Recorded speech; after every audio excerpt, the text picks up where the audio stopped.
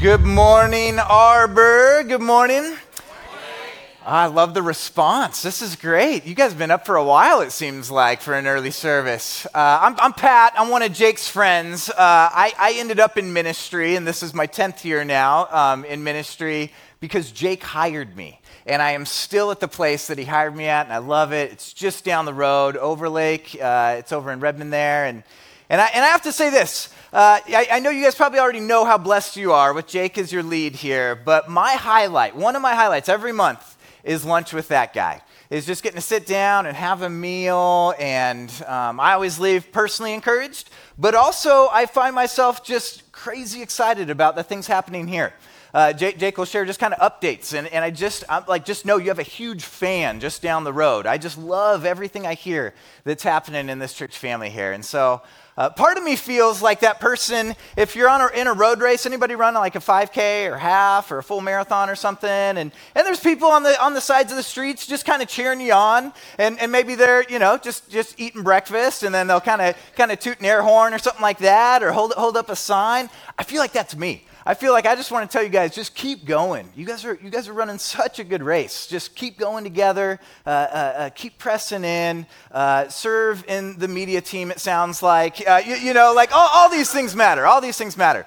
Well, in case this is your first time, or maybe you just float in every once in a while, or you've been out on work or something, let me briefly catch you up as to where we're at in this teaching series on the Holy Ghost. And so a couple weeks ago, Jake kind of hit lead off, and it was on the person of the Holy Spirit, of who is the Holy Spirit. So check that out online. It was all about the person, getting to know who the Spirit is. And then last week, it was the promise of the Holy Spirit.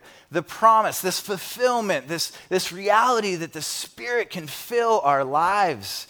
And so this week, week 3, we're going to talk about the produce of the Holy Spirit, the fruit of the Spirit, and how the Spirit goes about that work, producing that fruit in our lives. And then next week, Jake will hit back clean up with everything that I totally missed. So here we go. I want to start with an illustration to kind of ground things, to kind of make things a little more concrete, maybe. And this is just how I learn. So maybe this is for me, but perhaps this is helpful for you too. What I have here, if you can't see well, or if you've never seen a contraption like this, is a French press. And so I need grace in this room. I don't make French press often, so have grace on me in case I don't go through the right steps. But here is the French press, and what I want to do is I want to let you know this is you. These carefully measured out coffee grounds is you. I know some of you are looking at the shape of the glass and you're like, I love my figure, and I'd say don't get too cocky because I'm about to pour you into this nice rotund container here. So from coffee grounds you have come, and from coffee grounds you shall return. But here is your life, okay? And the reality is that you have been all carefully crafted and grown, and each and every one of you has different notes and flavors and personalities, and this Creator has done a work of sourcing you, of tending to you, of caring for you, of harvesting you, of roasting you, of grinding you, okay, I know, analogies break down at some point. This is not like a torture session, but all this to say, here is you, right here. And yet your life is not in its fullest. You haven't come fully alive yet until you have received Jesus Christ. And so there's this moment of conversion. There's this moment of recognizing that the life, the death, the burial, the resurrection of Christ is life-changing news. Life-changing news, eternity-changing news. And when you believe in that, then there is this life-giving source, this living water that's poured into your life at a perfect 200 degrees. And so here it is, and just to make sure we get Jesus into every nook and cranny of your life, we'll make sure we give it a good stir here. And so here we have coffee. We have coffee, all done. We have the water, we have the grounds, and yet, how many of you would just look forward to downing this right now? Yeah, not too many. It's not done yet. the process is not complete. It's called a French press because you have to press it. You have to go about this work. And if, pretend we waited 4 minutes for a perfect brew, but we don't have 4 minutes. And so there's this process where we need a little bit of pressure. We need a little bit of help. We need to undergo a bit of a process here to be perfected.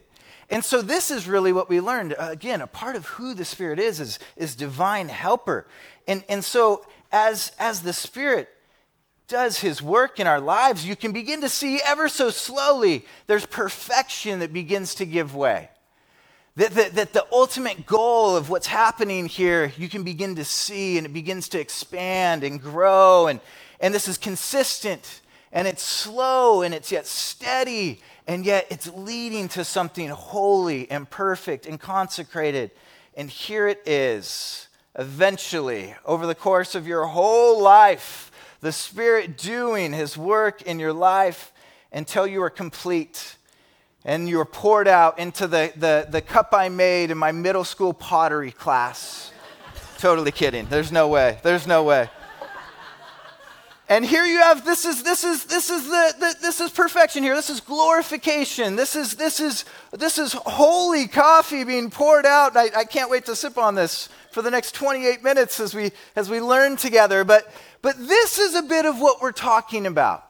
That the Holy Spirit has all kinds of work to be done in our lives. And so really what we've looked at is there's this moment of justification, of conversion, of trusting in Jesus. And so we are saved.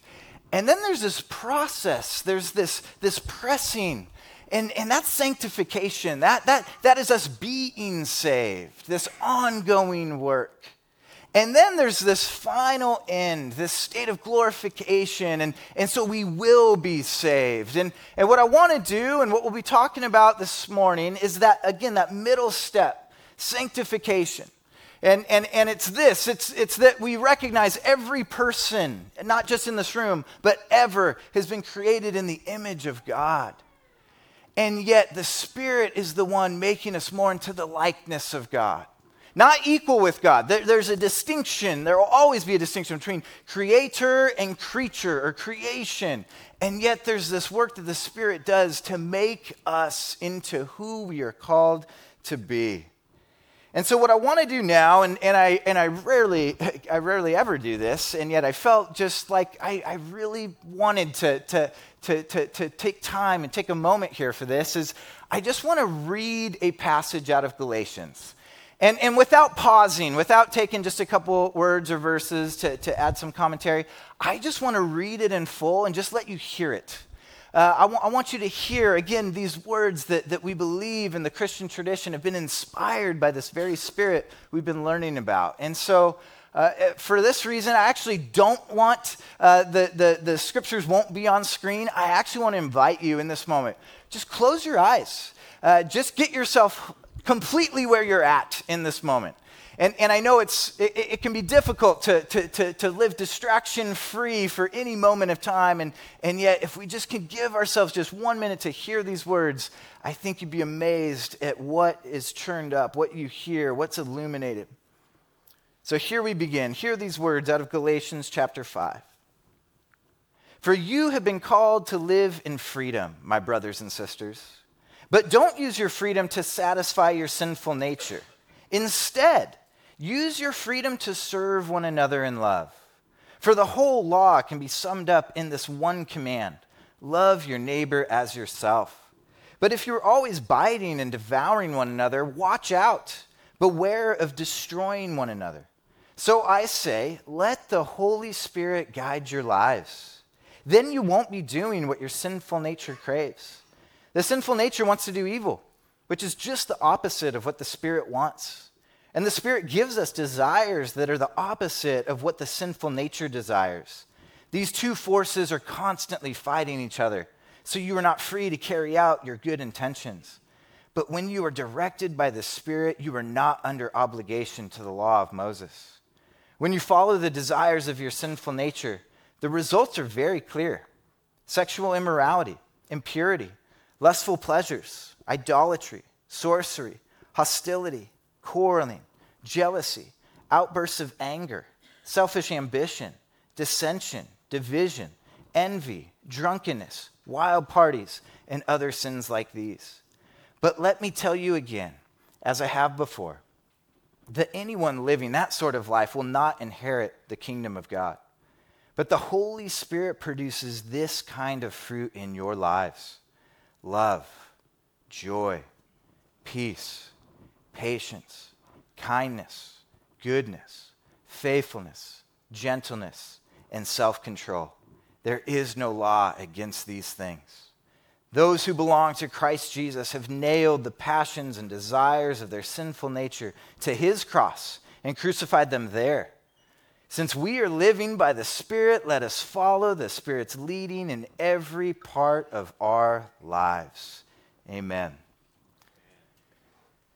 Paul is getting at something here as he's writing to this region, this in modern day Turkey now, but this region of Galatia, and what he's recognized has gone on is that these believers, when they came to this moment of conversion, this moment of giving their lives over to Jesus, after that, there were some other people coming in and saying, that's great, but you also now need to do some of these other things that are found in the law, such as circumcision, which would be a bummer if you're a guy. But all these other things, all these different things that you have to hoops to jump through and stuff. And so Paul's rightly reminding them of the true and the one and the only gospel, which is Jesus Christ, and that you're good with God because of what Jesus has done, not because of what you can do. And so Paul is writing this letter, and he wants to prove to them, he wants to show them that, hey, you know what? You are free.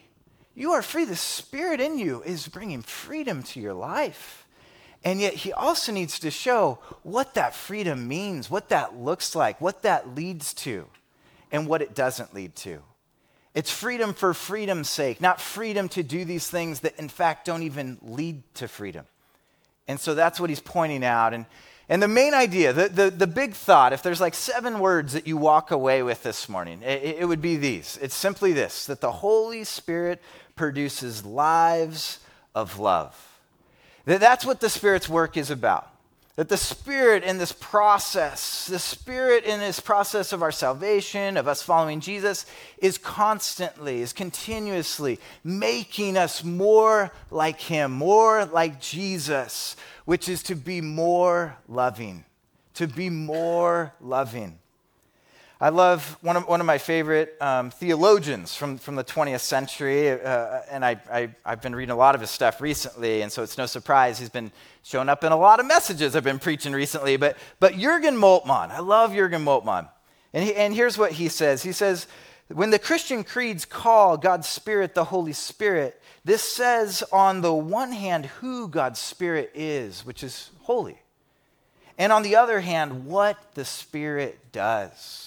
That the Spirit is doing this act of creating holiness in our lives, of creating us to be more loving. That is the produce. That's the outcome. That's the result. And so I want to point to just 4 things. And again, this you'll kind of see how things start to kind of weave together with previous weeks if you've been here on this journey. But there's kind of 4 different words used in a couple of those verses that speaks of the Spirit's kind of work, of what's it look like? How is the Spirit bringing about this work? How is the Spirit doing this?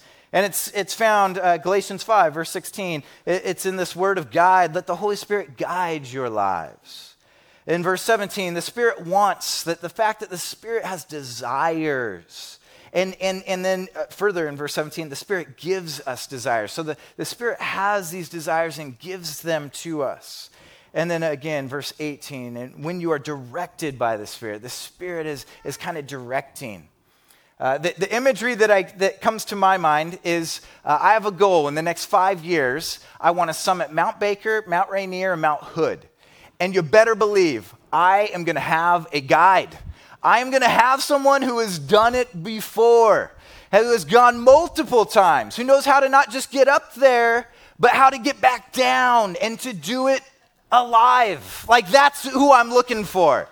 And so again, this imagery of recognizing the Spirit's role in our lives, in our journeys, is one where we should trust, where we should be attentive. One where we recognize the Spirit knows best. And perhaps it sounds a little overbearing to think that the Spirit has desires for you. But think of it this way. The Spirit's desires are for you, for your best, for your most flourishing state of being, for your good, for the fullest actualization of who you've been destined to be. And so what Paul wrote this, I do know that much. What Paul writes here, and he kind of like starts to use a little bit of didactic teaching where he kind of presents one thing and then kind of shows the opposite here and kind of puts them in a conversation showing these things are in fact opposed. These things are in fact opposed. So let me read for you again, and again, this will be on screen for you, but we heard these words earlier. Verses 19 through 21. Paul's outlining that there's desires that we could live into, and yet here's what they would look like. And he titles these as the sinful nature, desires of the sinful nature. He says, when you follow the desires of your sinful nature, the results are very clear. Sexual immorality, impurity, lustful pleasures, idolatry, sorcery, hostility, quarreling, jealousy, outbursts of anger, selfish ambition, dissension, division, envy, drunkenness, wild parties, and other sins like these. Let me tell you again, as I have before, that anyone living that sort of life will not inherit the kingdom of God. What he's showing, and this comes after talking about we have been set apart for freedom. He's actually, if you think of it, think down the roads that these things lead to. And it's not actually leading to a destination of freedom at all. Let me just tease this out a little bit. Think of some of these things he mentions, of sexual immorality, impurity, and lustful pleasures. Think of the marriages and the families destroyed by divorce. About 50% divorce rate, a little higher in fact. And the toll that takes on kids and on others. Think of the scarring or the regret, the shame or the pain caused by porn and sexual relationships outside of marriage. Think of the collective stories of pain represented in the Me Too movement. Think of the 40.3 million sex slaves in the world today. This list that Paul is laying out is no small thing. These desires don't lead to freedom at all. They lead to brokenness. Idolatry and sorcery. This word sorcery is pharmakia. It's really where we get the root word for pharmacy. It's drug use, and that was so hand in glove in this time. That sorcery and witchcraft and illicit drug use going on. And think of this. Think of the over 70,000 people who die every year of an overdose. Think of how many others have addictions, maybe in secret or maybe in public, but regardless, just how many lives end up broken. Again, not in freedom, but imprisoned. Think of quarreling, jealousy, outbursts of anger, selfish ambition, dissension, division, envy, and drunkenness. And think through, and we could even just kind of take an arc throughout history and talk through different moments of history where you see these just lead things totally off the rails. We could think of things like domestic violence or a host of, again, addictions or an immense toll on mental health that these things can cause. Systemic racism. Think of isolation or school shootings or ecological destruction. Think of the disregard for human life or widespread poverty, death. And he caps off with this phrase, anyone living that sort of life will not inherit the kingdom of God. That he's pointing out, how could you think, Galatians, how could you think giving in to these desires is at all complementary with the kingdom of God? 1/3 of what Jesus preached on, 1/3 of everything that we have of what Jesus said is about the kingdom of God. The one thing, the one subject that he spoke on more than anything else, bar none, far and away, is the kingdom of God. What does life look like when Christ is king? What's the descriptors when Jesus has his way, the way of love? Well, you can think that justice rules and that peace is present and love reigns. And so Paul, again, he's kind of teasing this argument out. He's kind of building this reality of what does sinful nature and these desires look like, and what does it lead to? What are the works of these? Before he turns to the produce of the Spirit, the fruit of the Spirit. It'd be a little bit like this. I was trying to think of an analogy, and it only seems right to use this as an analogy. It is Sunday. I recognize the Seahawks have a 10 a.m. game. There's no Hawk Talk allowed in Arbor Church, which I'm so grateful for. Some of us are DVRing it. But here's my analogy. I didn't just use that to weave that comment in, although maybe I did. Maybe my sinful nature, whatever. But here's the thought. You can't expect to enjoy the privilege of being part of the 12th man. Part of the honor of what it means to be a Seahawks fan. Part of just this privilege of being part of Seahawks Nation. And then walk around in a Tom Brady jersey rooting for the Patriots. Good and evil, light and the void of darkness. These things do not mesh at all. They're opposed to each other.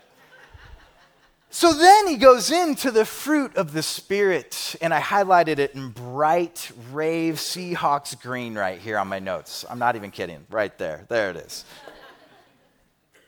Galatians 5, 22, 23. Again, we heard this, but now let's hear it again more deeply. But the Holy Spirit produces. This is why we talk about the Holy Spirit as person, promise, produce. The Holy Spirit is in the production business. What does the Holy Spirit produce? This kind of fruit. This kind of fruit in our lives.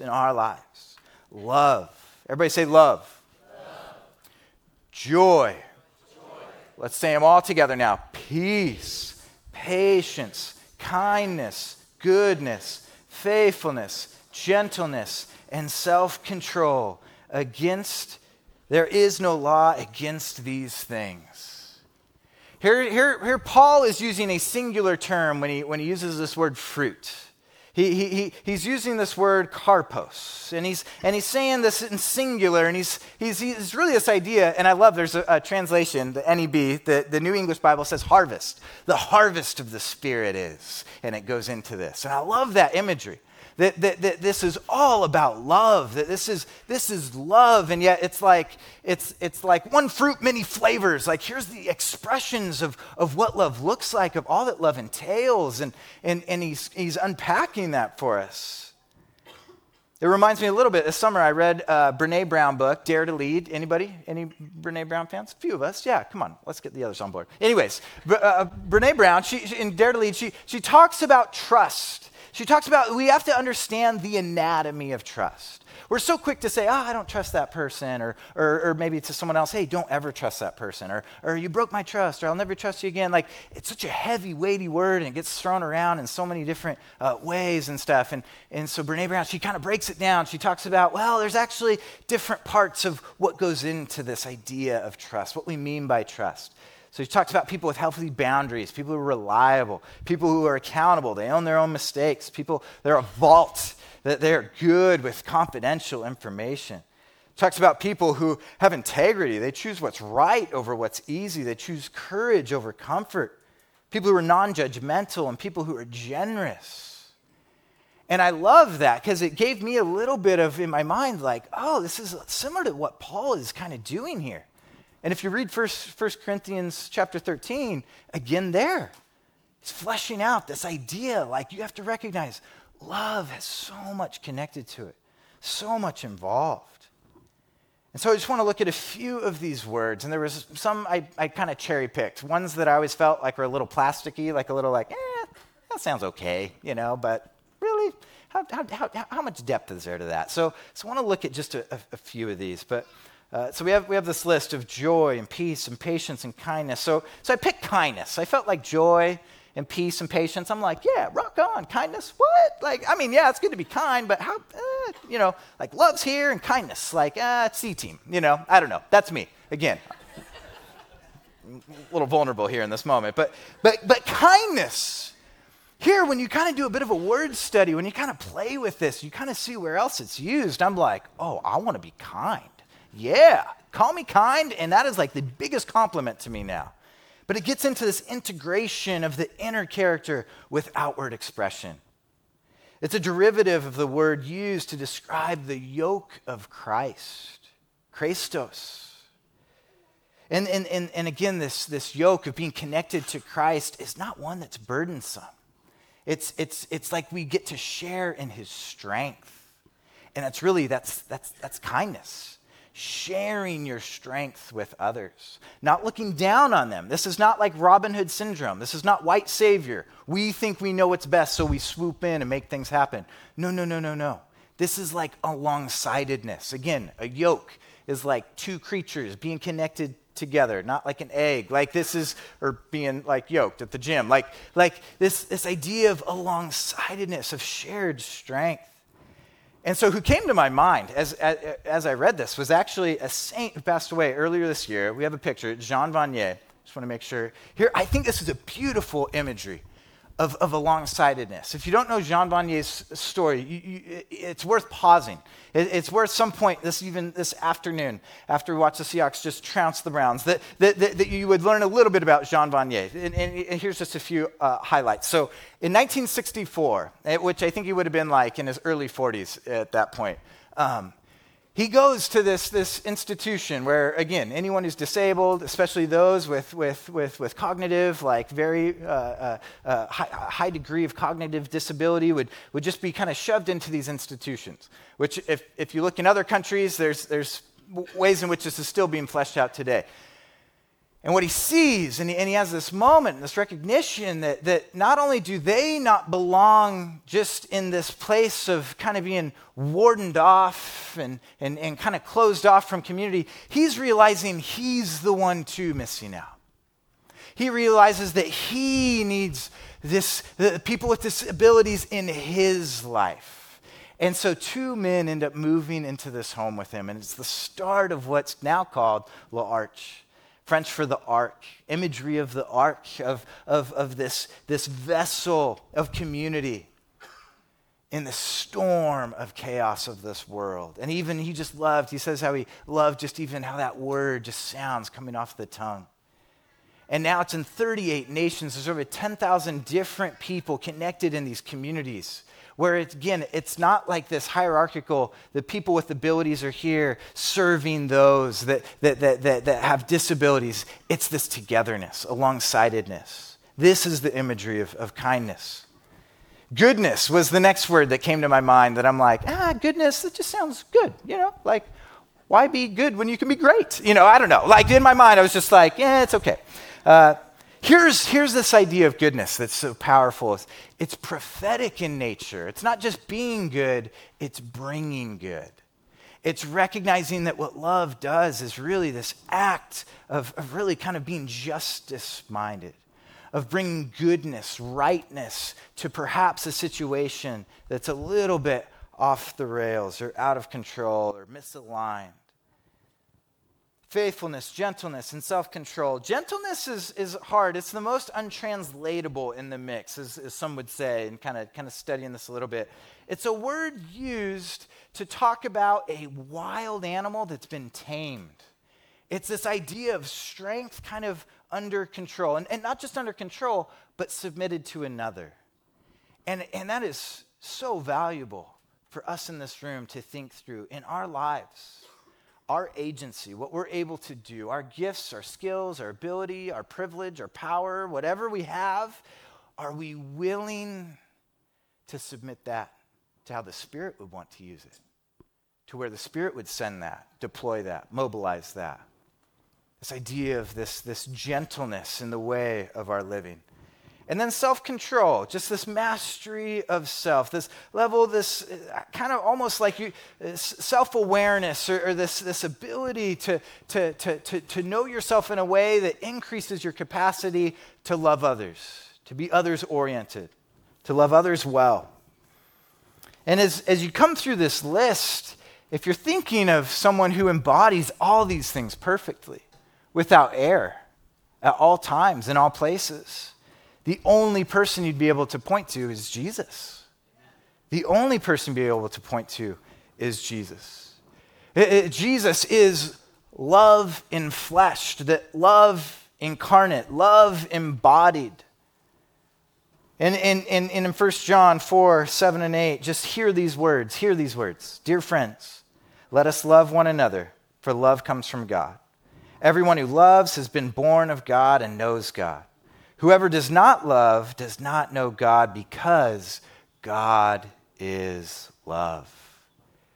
And again, in this first week of this series, recognizing that the Spirit is part of Trinity, part of God, relational, in community. And so why? I mean, it would just only make sense for the Spirit to be pouring in us this desire to be relational and others-oriented as well, to be loving. Remember, this is what we heard. Paul summed it up in this phrase right here in verse 14. For the whole law can be summed up in this one command. In this one command, he says, love your neighbor as yourself. I became a parent 2.5 years ago. And what I did not recognize would happen in becoming a parent was just how many extra buttons you get. Like, you know how people can push your buttons and it's like, oh, that's great. It's just being a parent comes with buttons. So you realize that when, say, for example, you're at Bob's little farm and your kid's playing in this amazing pool of kernels. This is all hypothetical, of course. This wouldn't have happened on Friday. Super nice day. You don't realize you have a button that if other kids start throwing corn at your son, you get a little angry. You get a little angry at those little kids. But my wife's buttons are cranked to 10 right now. So I'm holding her back. She's like Mama Bear, oh, I will shove corn down that kid's throat. I'm like, oh, easy. The spirit's not leaving, it can get a little out of control. So you have that button. And then you also realize you get this button of just pure joy. Seeing someone share with your child. I am just yes, we are now best friends. Sailor, meet this. What's your kids? It doesn't matter. You guys are friends. You guys are now friends. You see this act of what I have is now yours amongst this toddler stage, and you're just so overcome with glee. I was whose kid is this? He's again hypothetically he may have been at Bob's Corn Maze in Little Sand Pit, and there may have been a kid that shared this Tonka truck with him, and I'm whose mama, whose papa is this kid's? Because I want to buy him apple spice donuts. Just can I get him any? New bike? Does he want to go to college? Whatever. Guys, how much more? The creator of the universe, making each person in his image. How much more does he desire that each person be loved? That each person be loved. So, man, a couple options here. One, maybe we can come up with enough rules. Maybe we can come up with enough things, just circumstances, things that could happen, and we flesh out and we agree what does love look like and these different things, and then maybe we adhere to that, and maybe that's one way to do it. Teaser. It's been tried and it's terrible. Everyone looks for loopholes.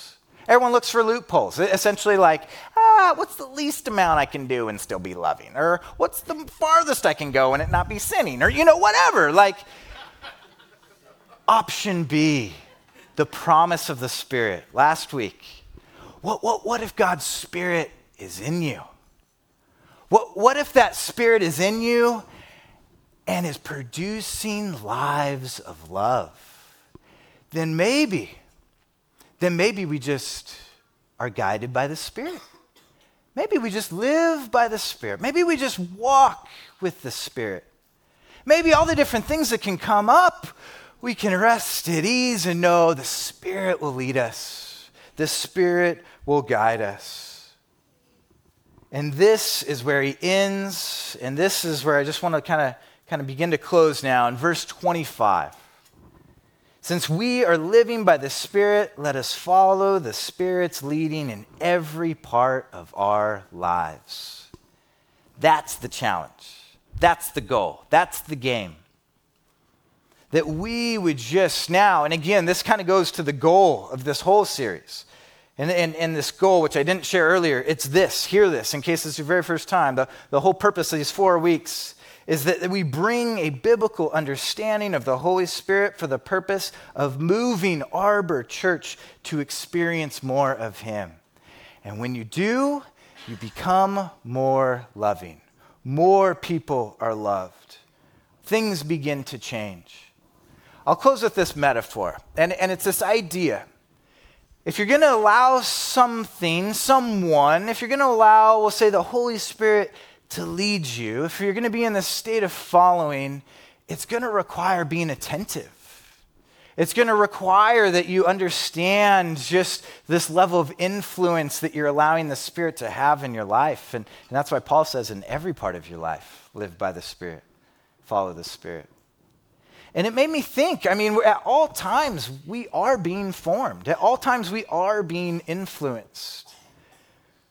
James K.A. Smith, he's another theologian I enjoy reading right now, and he says, the things we do things to us.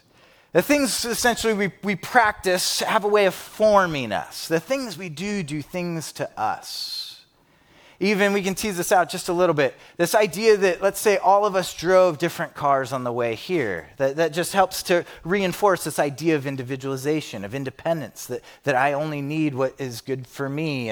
And so maybe there's this idea that we've gotten caught up in, that we need at least one of everything, as opposed to perhaps sharing what we have. How many cars are represented in this room? How many lawnmowers? How many homes? How many empty rooms? How many, you know what I mean? Like, maybe the Spirit wants to do something when it comes to that. This idea, Amazon, it blows my mind. I can buy anything, anywhere, at any time, and it'll come straight to me. That forms us in a way. And if we're not attuned to that reality, then I think perhaps we're being influenced by other things. And I'm not picking on these things. I'm just saying we need to, again, recognize that the Spirit wants to be in every area of our life. We've made driving under the influence illegal. We know that someone who's inebriated, it actually puts them in harm, but anyone else on the roads. And not just anyone else, but anyone else who knows those people, loves those people. What if we have perhaps been driving under the influence, inebriated with materialism or accumulation or nationalism or consumerism or the need for efficiency? What if we lived under the influence? What if we allowed the Spirit to make us more loving, to have this perfecting work done in our lives? And so I just want to pause for a moment and just allow just a little bit of silence for you just to maybe kind of sit with that. And maybe just even ask the question, all right, Spirit, what do you want to do? What's the next step? What area of my life do you want to tweak or change? What do you want to speak into? What would you have me do? And after a brief moment, I'd like to close this in prayer. But I really think there is such beauty in the fact that you guys are getting 4 weeks of getting to learn and be taught on this, to actually not just leave it here, but to allow it to, again, to influence your lives, to live by the Spirit. So maybe in this moment, just close your eyes and just think through. Just maybe ask the Spirit, what could it look like to begin to apply this?